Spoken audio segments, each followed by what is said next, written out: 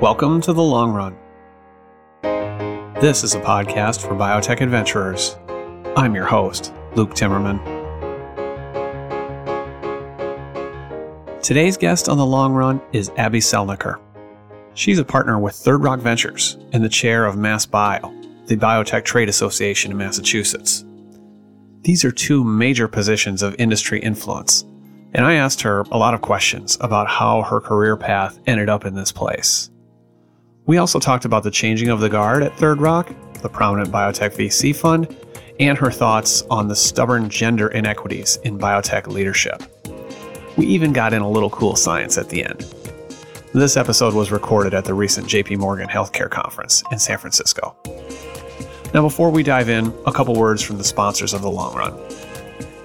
EBD Group is one of the organizations facilitating the deals that make the biopharma world go round. You want to meet investors? You want to cultivate long-term relationships with BD people at big companies? Or vice versa? Then you go to their conferences. Bio Europe Spring is the next one coming up, March 12 to 14 in Amsterdam. It's not that far off. Bio Europe Spring. Now, readers of Timmerman Report know I write a lot about new cancer drug companies. All of the CEOs I talk to know full well that they're in a race against time to obtain clinical data as soon as they possibly can. Investors demand it, and patients deserve it. Phase 1 clinical trials have traditionally been the very first time that data from patients becomes available. And let's be clear, data from patients is what really matters. Now, Presage Biosciences is working to improve this approach. I have covered the company for a number of years as they've grown. They have been persistently focused on creating a path to allow researchers to obtain human data on investigational therapies a year or two before they normally could with traditional phase 1 trials. The business is simple. They are working with biopharma companies to use Presage's patented device that enables intratumoral microdosing of experimental cancer drugs. And here's the thing. It lets researchers assess several drugs at once against a single tumor while the tumor is still in the patient. Now, this device is being used in a clinical trial right now. To learn more about this novel approach to obtaining clinical data faster, go to presagebio.com. Lastly, have you enjoyed listening to the first 10 episodes of The Long Run? Thanks for listening. Please leave a comment on iTunes, your favorite podcast app, or on social media. That helps people discover the show. And if you like listening to these interviews, you will love reading the Timmerman Report. Individuals can subscribe there for $149 a year to get original, analytical, thought-provoking articles that I produce year-round. Groups that would like to obtain internal sharing rights can get a group discount. Go to timmermanreport.com/subscribe to learn more. Now, join me and Abbie Celniker for The Long Run.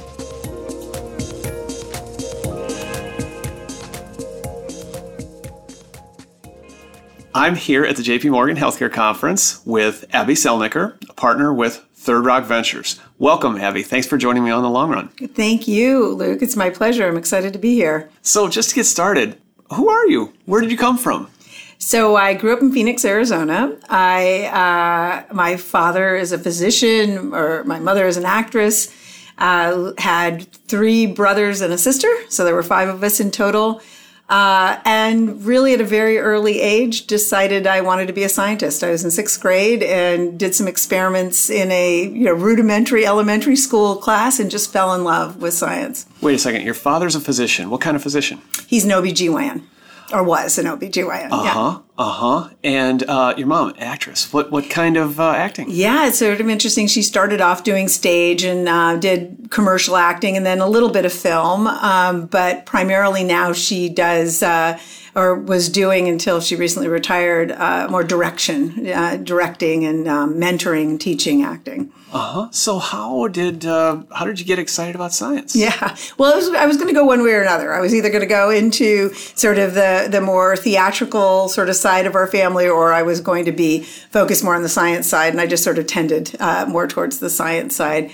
I think that one of the things that's interesting is science is really very creative. People forget that sometimes, that it takes a lot of creative energy to think about how you're going to do experiments, how you're going to interpret data, what's important. And so I would say that I benefited from the disciplines that both of my parents had, just took it more down the science path. So you didn't see science as some kind of rote memorization, long set of drudge tasks? No, absolutely not. For me, it was all very applied. Even when I would take math as a kid, it was going in and using the equations to figure out, how many tiles you need to tile a circular table, or things like that. So no, I didn't see it as rote at all. I saw it as incredibly creative. As a matter of fact, I love to cook, and I always loved to cook. And I feel the same way when I was in the lab that I did when I was in the kitchen. So interesting. So now, not to date yourself, but you're growing up in Phoenix. You go to you pursue your PhD in molecular biology, University of Arizona. What years are we talking about? Yeah, well, so I did my undergraduate in San Diego between 76 and 80. Took a year off and skied, which was a good thing to do. And then between 81 and 86, did my PhD. Okay, so this is, sequencing is around, this is molecular biology, the recombinant tools are all there, and industry is getting started. Were you aware of all this stuff? Was that part of what swept you in? It is. It's really interesting because at that time, if you even mentioned the word industry, people thought you can't do that, you're selling out. But if you think about it, Genentech started in 1976. And so when I was doing my PhD, I was well aware of the very applied approach towards molecular biology and biotech, and was just very excited to have the opportunity to move into industry. So from my very first day in graduate school, I knew I was not headed down the academic path. I knew that I wanted to take it into industry, and had the opportunity even back then to do some collaborations with early biotech companies and early antibody development companies, company Hybridtech, which hasn't existed in a very long time, but did a lot of work with them even in my early PhD days. Wow, that's really unusual. I mean, most people enroll in graduate school and they envision themselves becoming a tenured faculty, just like their advisor. Yeah, it's an interesting, most of my friends took that route that I was in school with. I just knew that I really wanted to do something a little bit different. You make this choice. Do you want to go into medical school? Do you want to get your PhD? I really knew I wanted to be doing the science, but I also wanted to make a difference for patients. I wanted to see it turn into something for people with diseases. It was just that I felt like I could do that more in industry. So you got some exposure through natural collaboration there with Hybridtech in Southern California. How did you end up at Genentech? So that's actually an interesting story as well. I was looking at postdocs. I was looking at industrial postdocs as well as academic postdocs. And one of the fellows that was in our lab had been collaborating with Genentech, and I'd been helping him with his project. And evidently the folks at Genentech said, hey, do you know anybody with this kind of a background? I was doing a lot of monoclonal antibody discovery as well as molecular biology. And his name was Phil Scuderi, and he basically told the people at Genentech, you should meet this woman. And, went out, had an interview. It was an interesting thing because I had not done a postdoc, and at Genentech, it was very academic. It was, you sort of got brought into Genentech in the same way that you would be brought into a university system. And having not done a postdoc, I couldn't come in as a scientist. They wouldn't give me that title because I hadn't completed a postdoc, and basically gave me a couple years to effectively achieve the same type of thing I would in a postdoc at Genentech, and then put me on the science track. Kind of a probationary period? I think a little bit probationary, but also sticking to their guns with what they wanted to understand that people were capable of when they came into the company. Mm-hmm. But you had a marketable skill there, working on antibodies in the mid-'80s. It was a very marketable skill, absolutely. And it was, something that, like you said, it was just heating up incredibly. But early days, working on growth hormone, working on TPA, working on gamma interferon, even a little bit before the antibodies were really thought of as drugs, we were using the antibodies for a lot of analytical tools to help us characterize the programs that, the products that we were making and the programs that we were pursuing. So you end up staying at Genentech about 6-7 years. Yeah. What's the most important thing you took away from that experience? I would say just about everything. Really, I would say my time at Genentech defined who I am, how I do things, and quite frankly, who I worked with, because I'm still working with some of the folks that I worked with at Genentech. Mark Levin was one of the first project leaders that I worked with there, and Steve Sherwin, who I work with now, is somebody who was very active there. It was smaller; it wasn't even 1,000 people yet, which sounds huge, but that's not really that big. It was 2 or 3 buildings, and everybody got to know each other. But I think culture was a huge part of what I took away. That if you have this, I would call it a high tension, high respect, there's a lot of scientific debate that goes on. And sometimes that debate almost gets personal, but you don't take it personally. You really just engage in it. It pushes the science forward. It pushes the decision-making forward. And then once the interaction is over, everybody goes and has a beer. So that was an important culture to learn. I think also science first. There was never, ever a skipping of a step at Genentech. And that's where the quality came from. And I think you're still seeing it even as a part of Roche. Mm-hmm. Mm-hmm. So was it then that you moved to Boston? So I left Genentech to go to Genetics Institute. That's correct. And now this is something where you and I have connected on in the past. I organized a reunion for Genetics Institute alumni years ago. Yeah. And this was clearly like a very formative experience for a lot of people. I think you included. Oh, absolutely. What was special about GI in Boston in the 90s? Yeah, so I think that when you go to GI from Genentech, the science was equally stellar. And just a huge commitment to the science. Things moved a little more slowly. There was a little bit more time to really consider why you're doing what you're doing, what difference it's going to make. Very patient-centric, very patient-oriented. And working on programs like hemophilia gave us the opportunity to really think about how the patients were going to benefit from it. So that was one of the things I took away from Genetics Institute. The other thing, it was in the early days of therapeutic antibodies. And I really had the opportunity to work on a bunch of different programs there, and very, very highly collaborative with the academic institutions. As a matter of fact, some of the people that I'm working with on a new company right now, Larry Turka, Jeff Bluestone, back in the 90s, we were collaborating with them around new antibodies to modulate co-stimulation, and it was really a close partnership. So I think GI just had a very, very strong commitment to the basic science and to translating into medicine. Did you take on a different role? Did you get a promotion or something like that? Yeah, I had a lot of great progression at GI. I came in as a director to lead their antibody technologies group and what we call bioanalytical sciences, which was how do you measure all the proteins that we are administering to people and animals. And that sort of dual function was really good for me because it gave me the discovery aspect of the antibodies, but it gave me the development aspect of these sort of pivotal assays that you use in the development of biologics. So that was how I started off. And then with time, I took on some project management responsibilities, was able to drive a couple of programs into the clinic. And then as things progressed, took on more general antibody and protein engineering technology development and ownership for a lot of, I would say, sort of early genomics and transcriptional analysis with Affymetrix collaboration. So it was just an increasing responsibility for a broad scope of enabling technologies, I would say. So you're layering on new skills, you're learning more pieces of the business, expanding your network.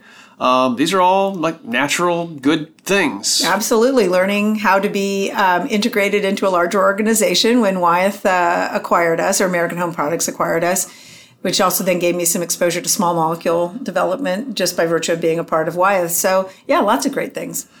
So how did you decide that management was for you? Yeah, it's a really good question. I think that once I was doing project management and running larger organizations and seeing how much an organization can get done, I got kind of addicted to the fact that you could really exponentially increase your influence by being in a management position as opposed to being an individual contributor or, somebody with one, say, technology that you were the expert at. And so I just really enjoyed being able to touch a lot more projects simultaneously and be more active in a lot of different aspects of the whole drug discovery and development process. What was the hardest part of taking on these additional responsibilities? Yeah, I do think giving up the lab is hard. You get to be, I don't know if everybody does, but I certainly got to be a little bit of a control freak about data. I really trusted data if I knew I had done the experiment because I knew every step that I took. I, knew all of the risks that maybe I took in doing a certain experiment. And when I'd analyze the data, I could analyze the data within the context of all of that. And when you drop being the one who does it, but you're still very interested in analyzing the data or assuring that the data is good and solid and high integrity, you have to trust. And, the people that you hire become that much more important. And the checks and balances can be sometimes challenging because people think you're second guessing them, but you're really not. You're just making sure the data is the best it can be. So you kind of had to rein in a tendency to perhaps micromanage a little? Yeah, I think that there was the risk of micromanagement in the early days, not because I wanted to be the one doing it, but again, because I'd either get super excited and I could see experiments that I wanted to be done or the way that they should be done, but also that integrity of the data. That didn't last too long, though. I would say with time, I developed a relationship with the people who were doing this work and developed a way to really trust and hopefully then empower them even more. So you're in a couple of the industry's pioneering companies. You work at a big company, a big pharma for a while. Then you move around a little. You've had stints at Millennium, another startup, reuniting some Genentech folks you knew, Mark Levin being one, Novartis. But then you became an entrepreneur. Yes. Taligent. So that was a whole new leap. How did you decide to do that? Yeah, I think that one of the things that happened when I was at Novartis is we did a lot of, business development deals. We did a lot of search and evaluation. We looked at these little companies and understood, the value that they brought into our larger organizations because for some reason little companies had a way of innovating that larger companies didn't. And I think I saw the kinds of companies that we were acquiring and or partnering with. And I just said, boy, that's something I want to do. I feel like all my experience in the larger side, if I take that to a small company and sort of say, look, these are mistakes not to make, but this is just being able to focus on really cool technology or really cool biology, take it all the way and really sort of own it, that just was seductive to me. And so I took the leap. Now, at that point, though, you're pretty high ranking. You weren't VP or SVP level? Yeah, I was a global head at Novartis. That's sort of in that SVP level. And you had done something like that at Millennium? I was SVP of R&D strategy and operations there. So people think you're crazy? These are pretty good jobs. Yeah, I think that people, some people think, wow, you're giving up stability, you're giving up the chance of being able to run a big organization. But the flip side of it is you see the ability to really create something. It goes back to that creative energy. It's really hard to do that in big companies, just because there's so many handoffs and there's so much decision-making structure.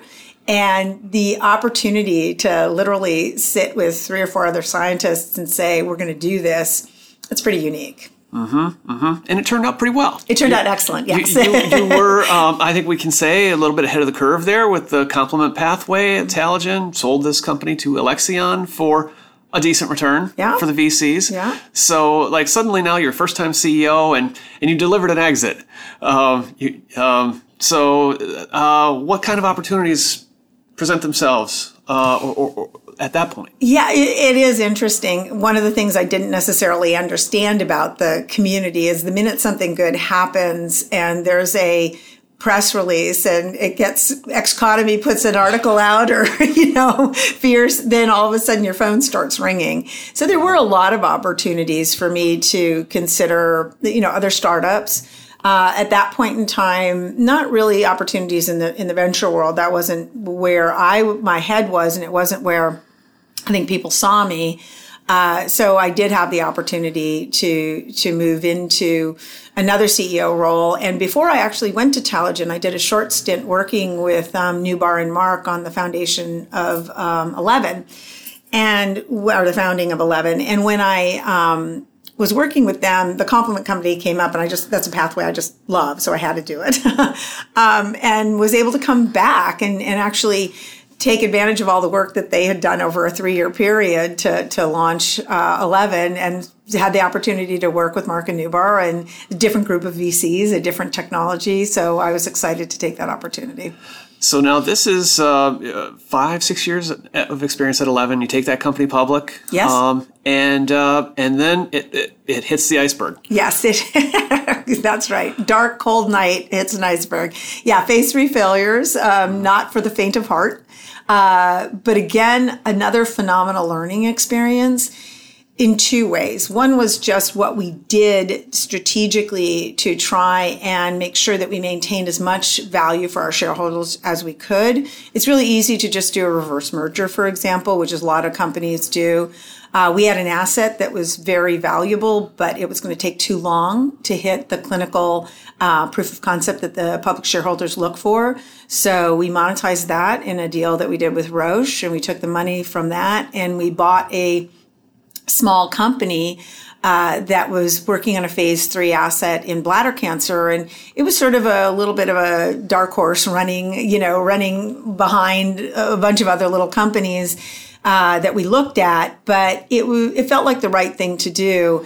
And so that's a company that's still running a phase 3 study in non-muscle invasive bladder cancer. And completely different thing than 11 used to be, but it's one more bite at the apple to make a difference for patients. Bio Europe Spring is coming up in Amsterdam, March 12 to 14. This is not only a great place to meet future partners, but it's a hip European tourist destination. Check it out, Bio Europe Spring. Presage Biosciences has a microinjector device that enables intratumoral microdosing of experimental cancer drugs. And why does this matter? It enables researchers to evaluate several drugs at once against a single tumor while the tumor is still in the patient. It's in clinical trials now. To learn more, go to presagebio.com.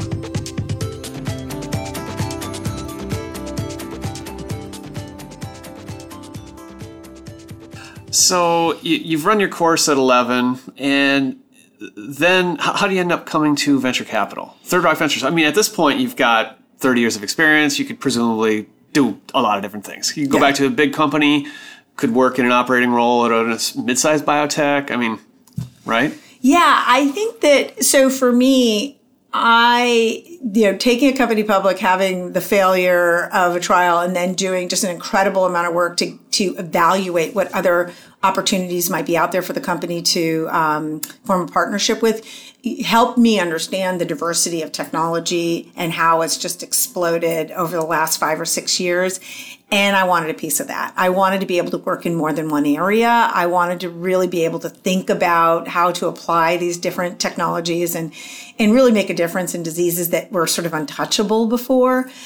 So I just got the bug to want to be a bit broader as opposed to deep. When you're a CEO of a small company, that's, you live, breathe, and sleep that technology or that product. So that was one driving force. I didn't want to lose the ability to build teams. One of the things, and really our phase 3 failure at 11 taught me this almost more than anything. When you get the right group of people together, they enjoy working together and they have a challenge that drives them.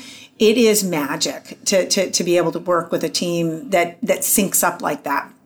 We had that happen at 11, and I just said, that's the one thing I can't give up. I want to work on all these other technologies, but I don't want to give up building teams and working with amazing people and, sort of group ideation, if you will, and solving problems as a team as opposed to an individual.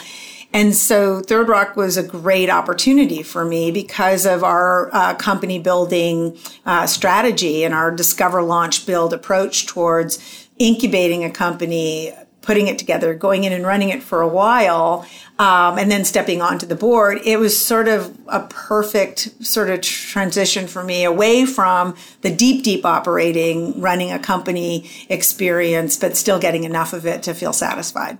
How did this actually come about behind the scenes? Did Mark Levin call you? Yeah. There were a couple phone calls. Yeah. I mean, try to talk you into it. Yeah, a little bit.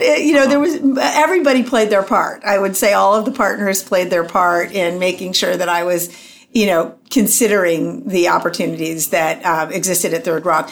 I was careful though. I did look at other things. I talked to other funds. I talked to a lot of people from other funds just to get an impression for things. I'd been fortunate in 2 companies to have worked with a pretty broad spectrum of VCs, and that gave me an understanding of how different firms work and how different approaches that are taken. Being on boards with other VCs gives you that perspective. So I did my homework. It didn't take that long to understand that this was going to be the right fit. Now, you knew some of the people, not just Mark. Yeah, but, most of the people. So, they were investors in 11, right? Yeah. You knew this crew. Yes. So that, there had to be some kind of comfort level there, I'm sure. But what was the hesitation?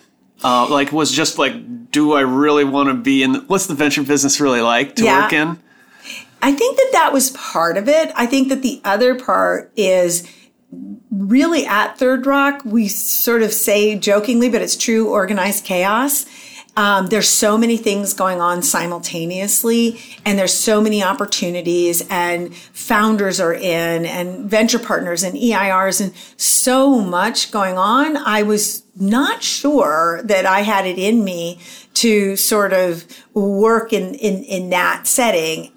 But when I went in before I was out of 11 and before I came full-time into Third Rock, I was in working on a couple of projects, just sort of getting my feet wet and feeling how it felt.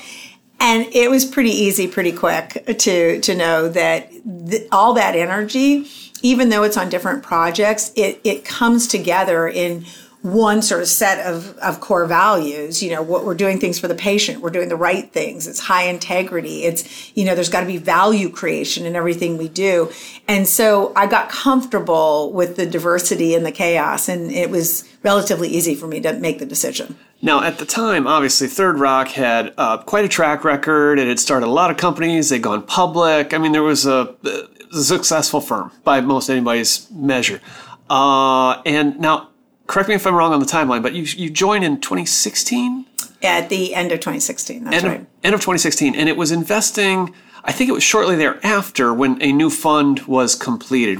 How did that line up? About the same time. So I started working unofficially in the sort of June timeframe. There was one of our companies, Goldfinch Bio, which is working in the chronic kidney disease space. So I went in to help with that one as a Fund 3 company. At the same time, we were closing Fund 4. And one of the things that we needed to do within Fund 4 is know who the partners were going to be. So I needed to sign up before that was closed. And so that was sort of that timing did push me to make my decision. And that entails you signing up for the long haul. Absolutely. Because if you're going to be a partner on a new fund, you have to be there through the thick and thin for those companies to mature, which is generally 7 to 10 years, right? Absolutely, yeah.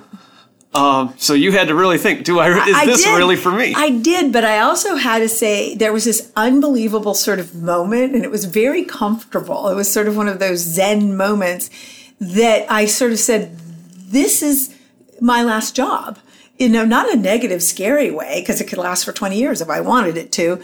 But I'm not going to say, what do I want to do next? What do I want to do next? I'm investing in this. I am putting my heart and soul into this, and both feet. I'm putting both feet in. And that was incredibly calming. It wasn't scary. It was calming. And so that's kind of how I knew it was exactly the right thing to do. Well, and you probably knew that you weren't going to get bored, given the kind of incoming science and technology that Third Rock sees. Whatever you're doing this year, it'll be different.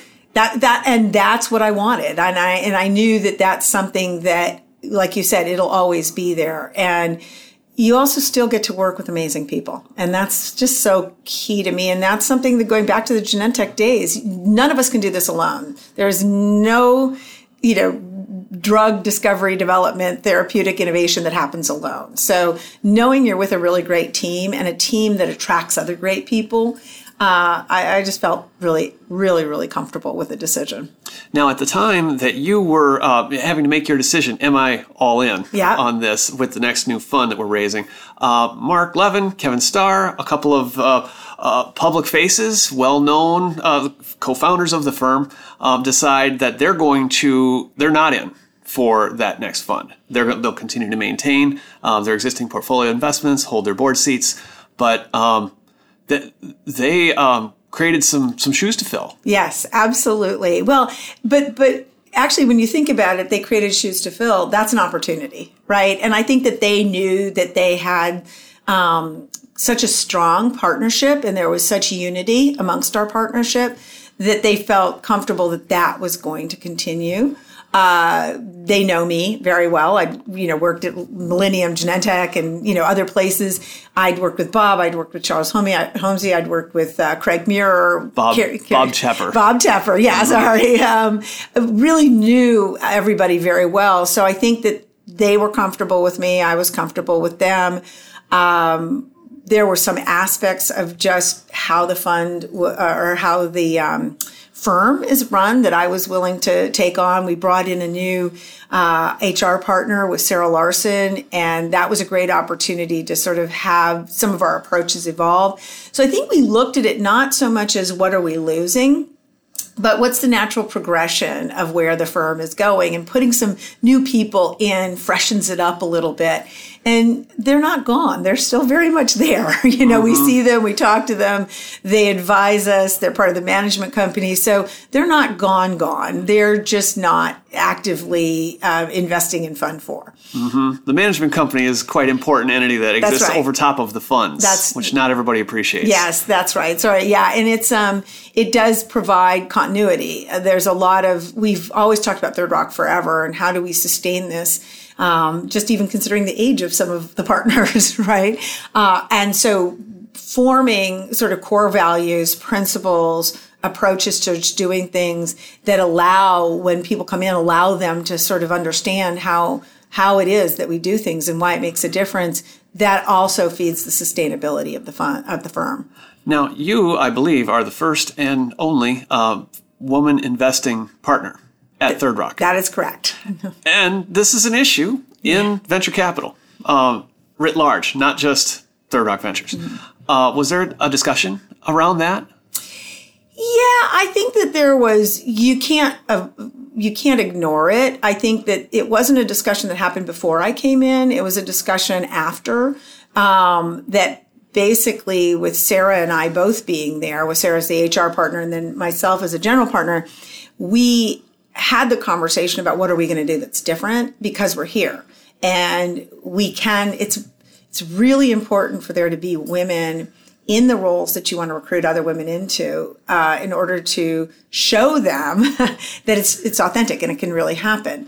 And so I think that more it was pressure that we put on ourselves to really set the stage to continue to diversify at Third Rock and in the industry in general, and get our partners on board, which happened immediately. And I will say, it's interesting. It's more my other partners who will say, gosh, there's no women on that list. Let's put some women on that list right now. And what list? The list of people who might be interesting CEO candidates for us, or interesting board members for us, or even eventually interesting partners for us. And so everybody has taken on that responsibility, and it's authentic. It's something that everybody cares tremendously about. If you don't take that first step of bringing in a woman and sort of demonstrating that there's an authentic commitment to it, all that work can go nowhere. But I think now with more women doing it, and certainly within Third Rock with my doing it, it does give other people the understanding that it's possible. So this is not a lonely crusade? Not at Third Rock. It is not lonely at Third Rock. It's a little lonely at JP Morgan. Mm-hmm. I was laughing when I got on the plane from Boston to San Francisco, and you see everybody you know on the plane, and it's actually kind of fun. Everybody's pumped up. They're going out to JP Morgan. I just was taken by how few women were on that plane, disproportionate from a normal plane ride because so many of the seats were taken up by people going to JP Morgan. So that sort of reminded me of it. And then when you're in the halls here, it's a pretty obvious distinction. Do you feel like you're, I'm careful about my language here, but one of the guys? Yeah, you know I what think I mean? that's fair. I think at Third Rock I do. I never feel put out in any way. And, it's people say, oh, is that an old boys network? No, it isn't. Or if it is, I must be a guy. I don't know. But I don't ever feel that. I don't. Not excluded. Never Welcome. feel excluded. We're all extremely competitive people, not with each other necessarily, but we want to win. I mean, we want to do what's right and we want the things that we do to make a difference. And so mostly we're just all on this team driving forward. And it's invisible that somebody is a man, somebody is a woman, somebody's older, somebody's younger. It's just the team that makes things move forward. And I can very authentically say I've been in work settings in the past where I did feel, for lack of a better word, a little lonely. I don't feel it now.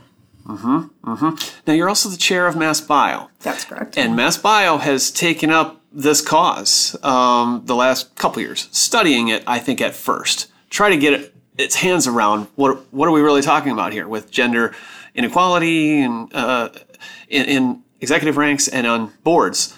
What have you learned? So we've learned a lot, probably more than I could even remember to say, because in our collaboration with Liftstream and the survey that we did with the local biotech and pharma cluster in Boston, we just got so much data, so much information, both from the company perspective and the individual perspective about, is this issue, is it true? Is there, a disproportionate number of men than women throughout the entire, sort of structure within the industry? And the answer is no, that at the entry level, it's 50-50. And so then what happens? And some of the most interesting things to me that came out were that women were actually saying no to offers. And that was stunning to me because you work so hard to network and get the opportunity and make yourself competitive. And then you're saying no. So the research that we did found out that one of the main reasons that women are saying no is because they don't see individuals like themselves on the boards or in the C-suite. And they don't necessarily have the confidence or faith, if you will, that more women are coming and they're not just the token woman being brought in. And they don't necessarily believe that there's a commitment to the kind of diversity that they would like in the companies that they work at. So that to me was a bit of a slap in the face. Women are saying no.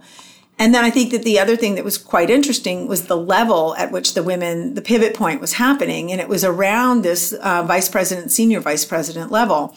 So even at the director level where there's a lot of influence, you aren't seeing the degree of attrition that you're seeing at that sort of point where women are either deciding they're never going to get the opportunity and they're going to go consider a career change, or they get the opportunity and they say no, or they choose to go to another company that might be comprised of people who are more like them. So did you ever have those moments where you thought about saying no along your journey? I personally did not. I'm just being honest. And I think it's partially because of the culture that I worked in. And maybe because I'm a scientist also.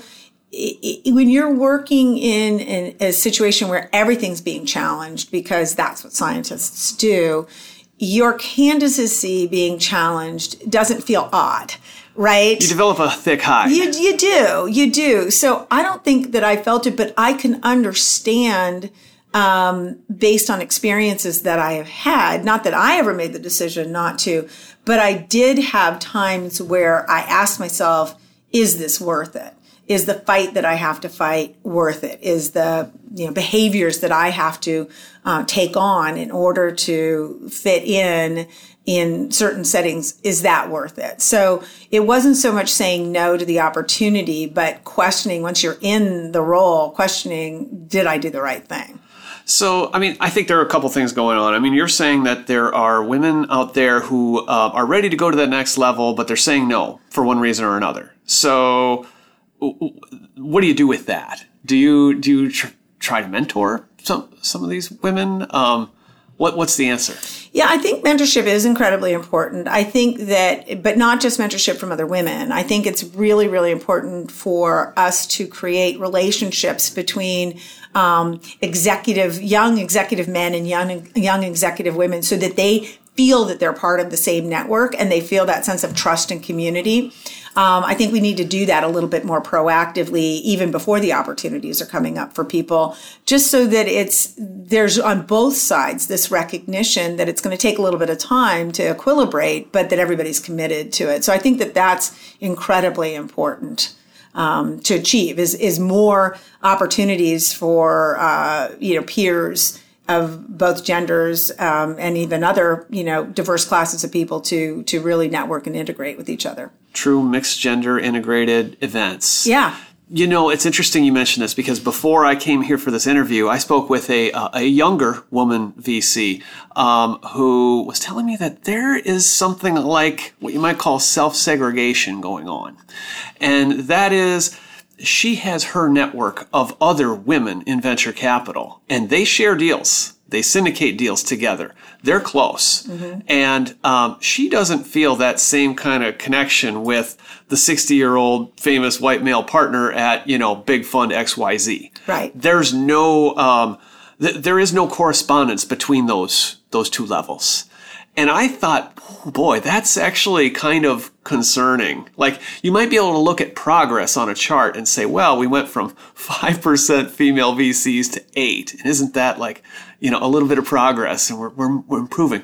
But maybe not necessarily if we end up self-segregating and the men do deals with their good old boy network friends, and we got some women VCs that work together over here. Yeah. So what you're saying highlights something that's sort of one of my, one last thing I want to do before I'm done is to see this change, because there's been a lot of organizations built to help support women as they think about their career changes, and they're all female organizations, and it gives women a safe place to talk and network, whereas they don't really have the opportunity in a lot of cases to network with their male colleagues. That's not helpful. It's helpful from the safe place and mentorship. It's not helpful from the problem solving. And in my opinion, we have to be very deliberate. We have to create settings and opportunities for men and women to be on board on panels together, very deliberately say, look, we are mixing this up. We are putting people on. We want you guys to talk about this subject matter together. We want this to be based on data and subject matter. We don't want this to be based on the issue of gender diversity. We want to talk about real issues. And I think if we do that more and more, and at smaller scales, at larger scales, but don't make the networking events able to segregate, really do almost contrive things to bring these people together and force them to have, really productive conversations. It's, there's these things where you do roundtables where there's a topic on the table and, 5 men are sitting there and 5 women, and let's discuss the topic. Little things like that, I think, are going to break the ice. And hopefully as generations go by, it'll become a more natural thing for people to do. But if we don't break it somehow, it'll continue, because what we do is facilitated by our networks. They just are. And if those networks don't blend more, it's going to go on generation by generation. I just believe that. Well, that's a good goal to set for the next however many years. Yeah. Because it doesn't happen overnight. Nope. If you say, gee, I got to fix this next year, you're going to be disappointed. That's true.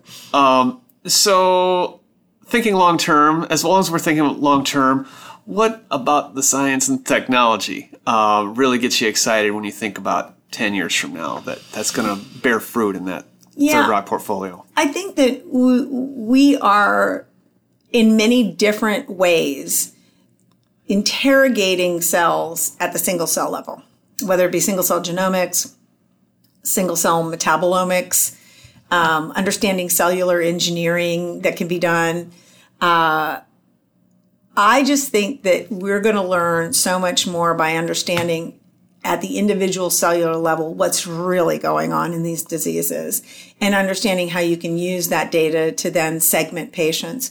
We've done it genetically, certainly, especially in cancer, but to do it in things like autoimmune and inflammatory diseases, to do it in kidney disease, to do it in cardiovascular disease, hopefully someday doing it in neurological disorders.